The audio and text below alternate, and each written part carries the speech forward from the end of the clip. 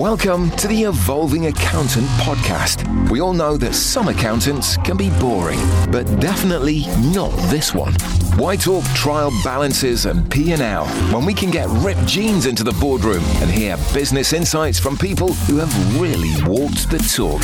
Get ready. Here comes an all-new episode with your host, Darren Wingfield.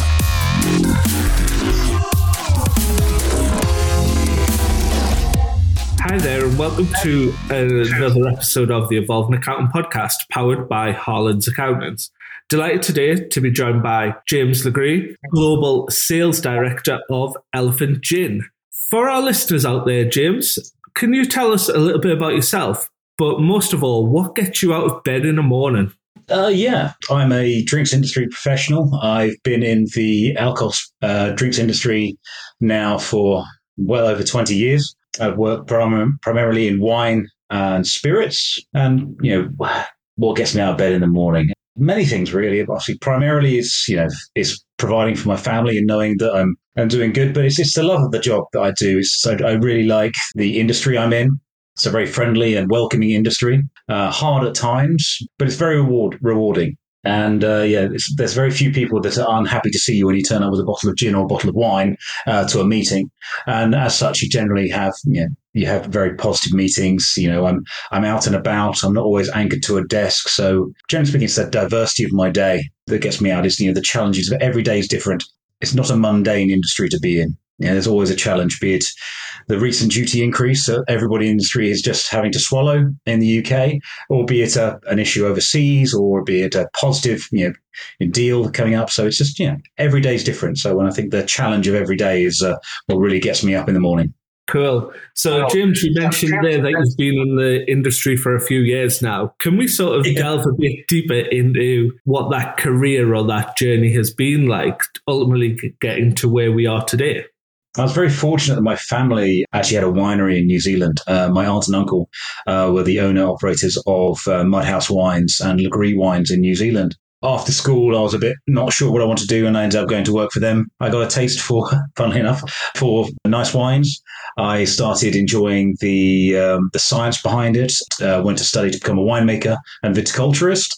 I went and did for my degree for that, in parallel doing my WSET diploma, which is a higher level wine and spirits diploma for the industry standard thing. So degree and diploma at the same time, which was very good. And then it's just kind of the journey began from wine, working for a family company where, as anybody who's worked for family companies will know, you're a highly educated slave labor, to going out into the world, stepping out of the family business, deciding to come back to the UK to learn about the drinks industry and learning from wholesalers, brand agencies inside of the UK, collecting information, hoping to go back to the family business. That wasn't meant to be, because after a number of years working in varying wholesalers, like the likes of Matthew Clark, Berkman Wines, brand agencies like Wray & Nephew, the family decided they were going to sell the winery. So I ended up staying put in the UK and just continuing my career in that field. I carried on working for larger wholesalers, slowly incrementing my role every time, from being the basic field guy out in the car just every day selling to pubs and restaurants, to being a premium wine development manager in Matthew Clark, where I was given a larger territory. I was with one other colleague managing the agenda for the wine category for the business, to working to more off-trade. In the drinks industry, we will normally refer to on-trade being bars and pubs, and the off-trade being the retail shops. The early part of my career, which is quite common for most, is the on-trade, selling to pubs, restaurants, etc. And then I moved over to a company called Copestick Murray, as it was then, now Freshenet Copestick, primarily selling, developing brands to launch into the off-trade, off-trade sector of the business, wholesale, cash and carry, symbol stores like Co-op, and then up to the multiple grocers. I continued that career into national accounts, working for a company called Enotria Wines, which is another large composite wholesaler. And then I did something very strange where I decided to move away from wine, due to the fact that the industry was moving away from brand and the passion of what we want to do. And it was just more FMCG sales. It was about moving boxes of wine and drinks. And it wasn't really who I am. I'm not a commodity salesperson. I'm a brand advocate and brand salesperson. So I moved over to spirits, where I worked for a brand that some of you might know called Chase Distillery, which is a premium luxury distillery that makes vodka and gin in Hereford. I worked for them for a number of years, and then I started my tenure, quite literally, in the gin industry, where I went from there to a couple of other companies. Where I went from Chase, I did a small stint at another small distillery. Then I was head of sales at Salcombe Distillery down in Devon, where I had a great run there for many, many years, helping them grow and establish their brands more nationally, breaking out of that regional bubble and turning the regional brand of Salcombe Gin into a national brand, and helping it go international as well. And from there, the current company I'm working for, Elephant Gin, picked up the phone to me and said, James, we like the cut of your jib.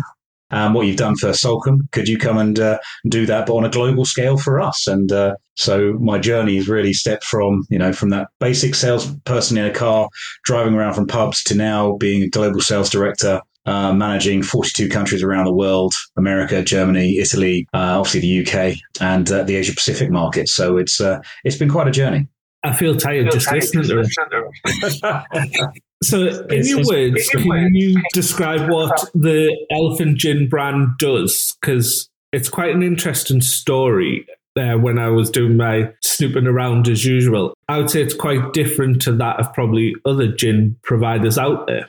Yeah, I could give you the sort of the elevator pitch, so to speak, that, Elephant Gin is a multi-award winning ultra premium gin made from, the finest botanicals and ingredients. But the key difference is we have elephant conservation in our heart and our soul. The brand was started 10 years ago this year, and it was initially founded by Robin and Tessa Gerlach, and they were out in Africa working with elephant NGOs and conservation projects. And they just said, we've got to do something to help the African elephant, because as it stands, the African elephant could face total extinction by as soon as 2030 if change is not made dramatically. So they took that and said, right, we've got to create something that's going to create money for elephant conservation, but it can't just be something that's quick and dirty and cheap. It's got to be something that's got to be premium. It's going to have sustainability, as in a business sustainability, so we can regularly give money to conservation. Robin Gerlach is, he loves the science side of distillation.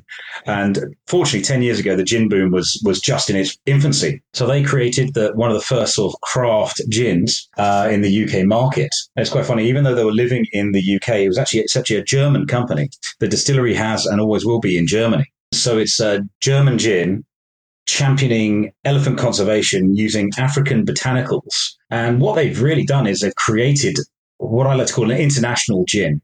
It's blending European botanicals, African botanicals in this medium of gin, and to create just a truly fantastic product that is globally regarded as a fantastic product and pretty much won everything. We've actually been voted the best gin in the world twice, which is a huge accolade for us to have. So, but it's a major part of what we're about. But the sustainability piece is very important for us. And it always goes back to then, what gets me out of bed in the morning. This is one of the elements, knowing that I'm making a positive impact for something in my life. So when my children say, Daddy, what do you do for a job? What are you doing to help save the world? I can say I'm doing my little bit, even though I'm selling gin, but I'm helping the elephants. And that's a lovely thing to be able to say. Cool. So obviously you used the word sustainability a few times during that. I hate the word, but we'll use the elevator pitch. Can we rebrand it as the elephant pitch?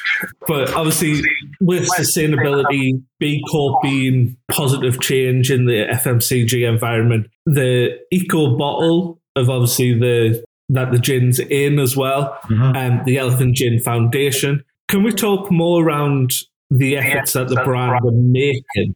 And obviously, you've touched on some of the reasons why. And from an outsider looking in, the brand is that sustainability first piece. Yeah, I think there's two elements. There's the elephant conservation side of things. That if we park that to one side, I think all of us collectively in the business agree that sustainability is something that it's part of a corporate responsibility these days.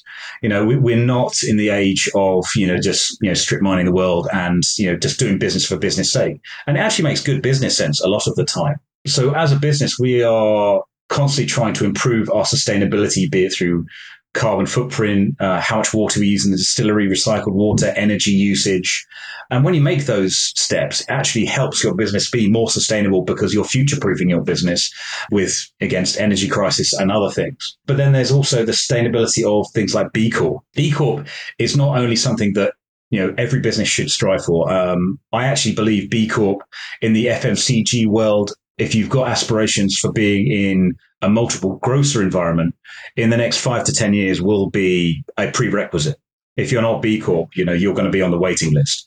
It's going to be a tick box that you will have to meet in order to get listings in the premium grocer segment. So it's future-proofing yourself while also making sure that you as a business do everything you can to make sure that you're making good choices, not the cheap choices all the time, but the positive choices to make a positive impact. But you can still be a profitable business by being sustainable. We give 15% of all of our profits for elephant conservation, but yet we're still a profitable business. You can be sustainable, give to charity, and be a profitable commercial business. We are a for-profit business, but we can also make a positive impact in the environment around our working life and the environment around the elephant conservation piece as well. Okay, that makes sense. So at the minute, correct me if I'm wrong, I believe there's 5 different drinks that you make. Yeah, well, we've got our core range of gins, which is our London Dry Gin, which is probably 70% of everything we sell, which is a classic gin and tonic for your lovely gin and tonic sundowners, as we call it. Get home from work, you want a nice, lovely gin and tonic. That's a classic gin and tonic, and it's a lovely product. And we obviously, as I mentioned, we use African botanicals in our gin alongside Macedonian juniper. We use apples from around the distillery in Germany, so we're really blending European and African botanicals. But because Africa has got a huge larder of fantastic flavors, there's a fantastic botanical called buku that we use, and it's very popular out in places like Kenya, and the Maasai use it as an anti-inflammatory and almost antiseptic, and you can make tea with it. It's fantastic. But the flavor, it's mentholy, blackcurranty, cassis. It brings this amazing flavor that you just don't get. It's not just a mundane, this is an orange gin, this is a rhubarb gin. It brings these really interesting flavors that you just can't get in Europe. And I think that's why our gins have been so sought after and so award winning, is because the flavors we can bring, they're not flavored gins, they are properly made gins, but they are interesting. They bring a flavor profile that is unusual, but really, really pleasant.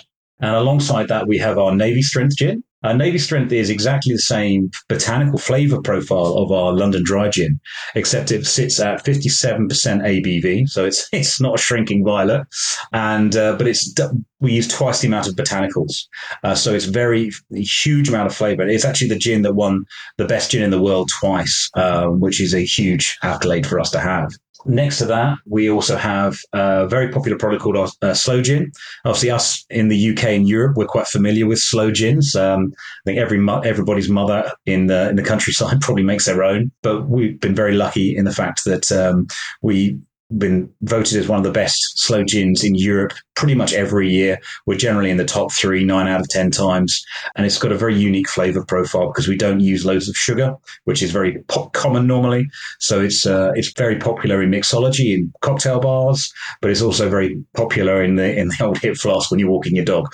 So it's a really, really pleasant product. One of our more recent products is our orange and chocolate gin, which is a very unique flavor profile. We're one of only 2 distilleries in the world currently doing it, because the way to make it is very difficult. Because our traditional gins are made with a copper pot still. I'm sure your listeners are all familiar with that process and the pictures of a copper pot still. But modern techniques and modern science is available to us now. And we use something called a vacuum distillation, or a rotavap still, which allows you to boil the liquids, so evaporate the liquids at lower temperatures.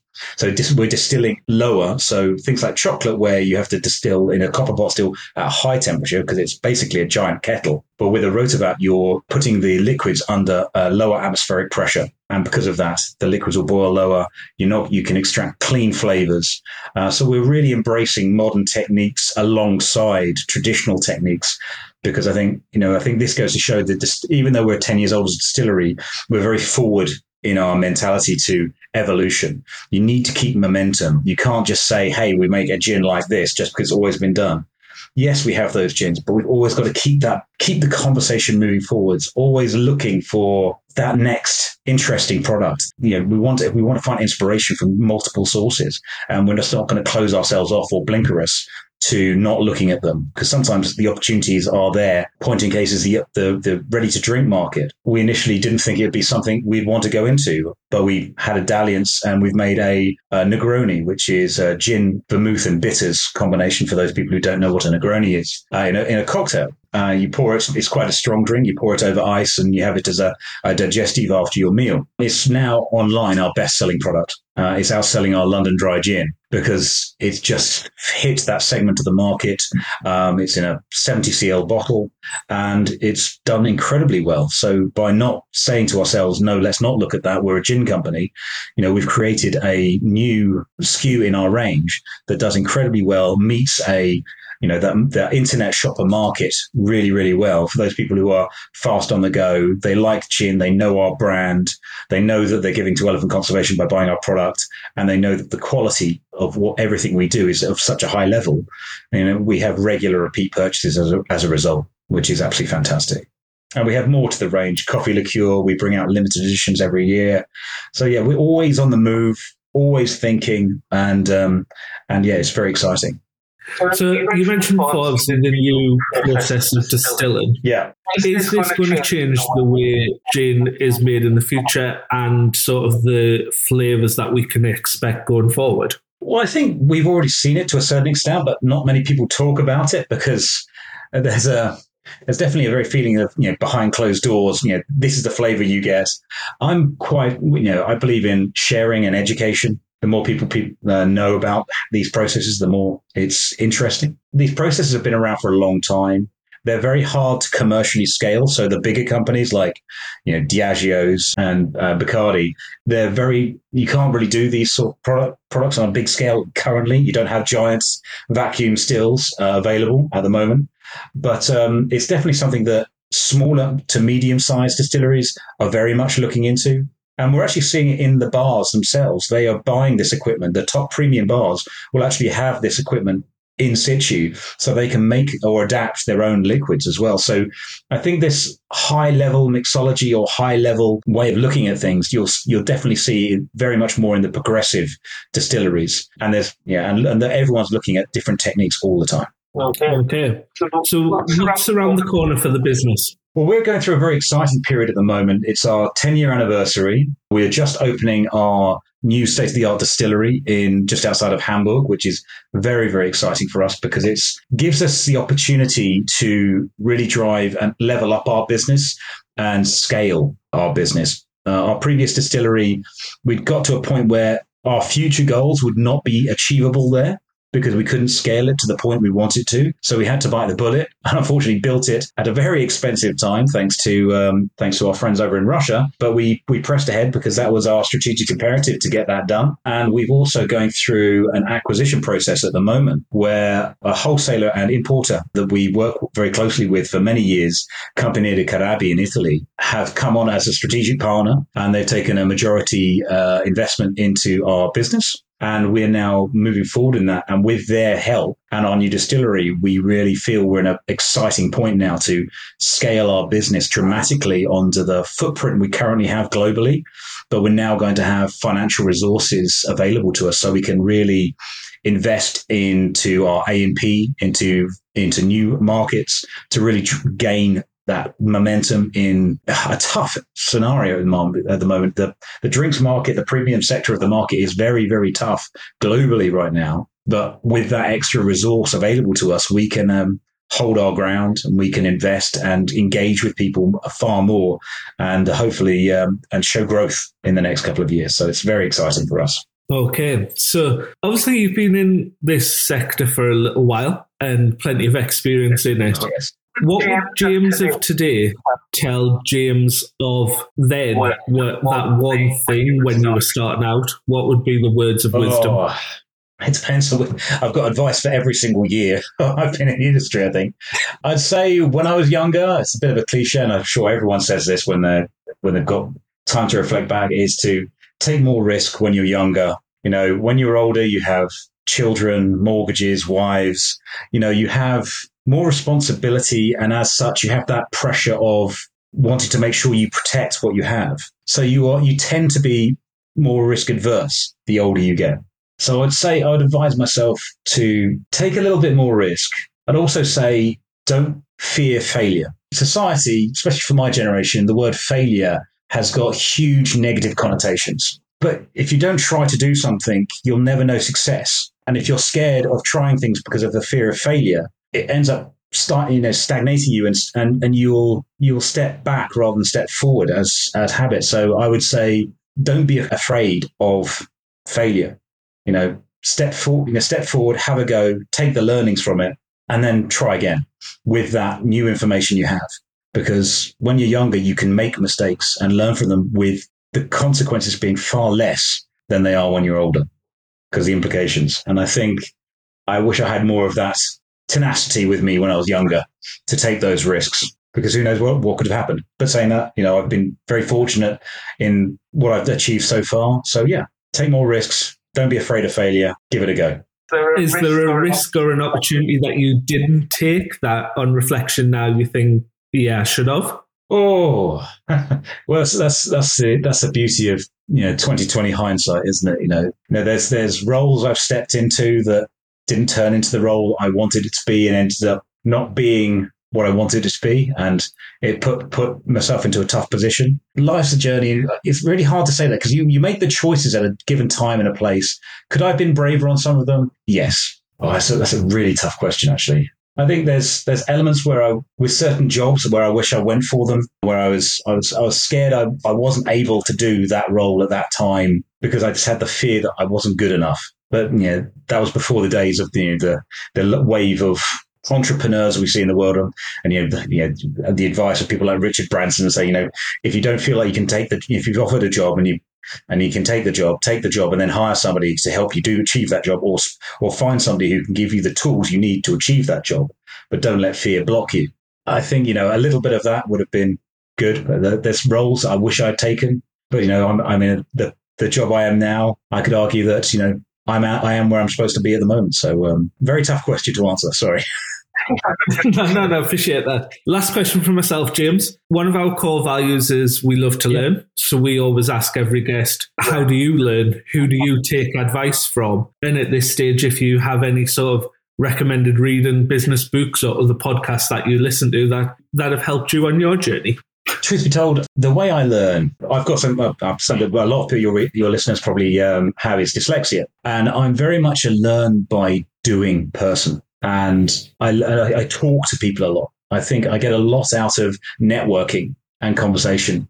And that's something where I like to read autobiographies from successful leaders, but not just business leaders, military leaders. I look for inspiration in multiple sources, from conservation, from business world, military world, anywhere I can gain insight into leadership, into situational awareness, into to how to react in certain circumstances and how to communicate. But the best learning I've ever got is put yourself into positions where you need to talk to people.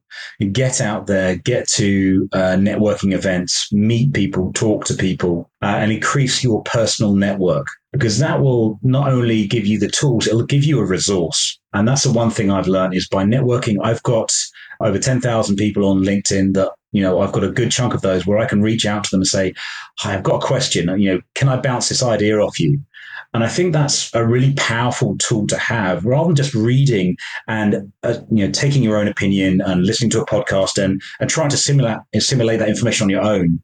I think it's really important to bounce off ideas off people. Use multiple resources, build your personal network. So when you do have scenarios where you might feel out of your depth or you need someone to bounce off, you can ask that question to people and you can then make a far more informed decision. And I think that's something that I've personally found incredibly useful over my career, and especially when my career has been in the drinks industry for that whole time. So my network is very much focused on the beer, wines and spirits world. I'm very fortunate that I can, if I've got a question, I've generally got somebody I can pick up the phone to or message and say, can I ask you advice on something? And I think that is a very, very important thing for anybody in the business world now to consider, not just to read about things, but to engage. Thank you for that answer. Last thing from me is to say thank you for your time. Thank you for being a guest. Thank you for sharing so much of your insights. And once again, for being so open. Yeah, always happy. Thank you very much for your time. Thanks for listening to The Evolving Accountant. You can find out more and get show notes for this and all our other episodes at theevolvingaccountant.co.uk.